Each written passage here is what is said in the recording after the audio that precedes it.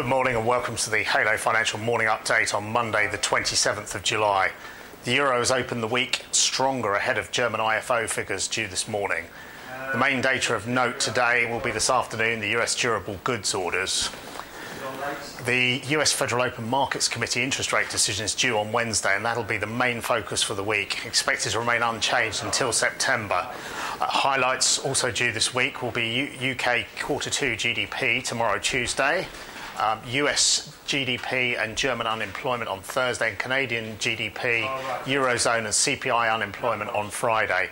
Just remains to wish you all a very good day. Please do contact your Halo financial consultant if you require further information.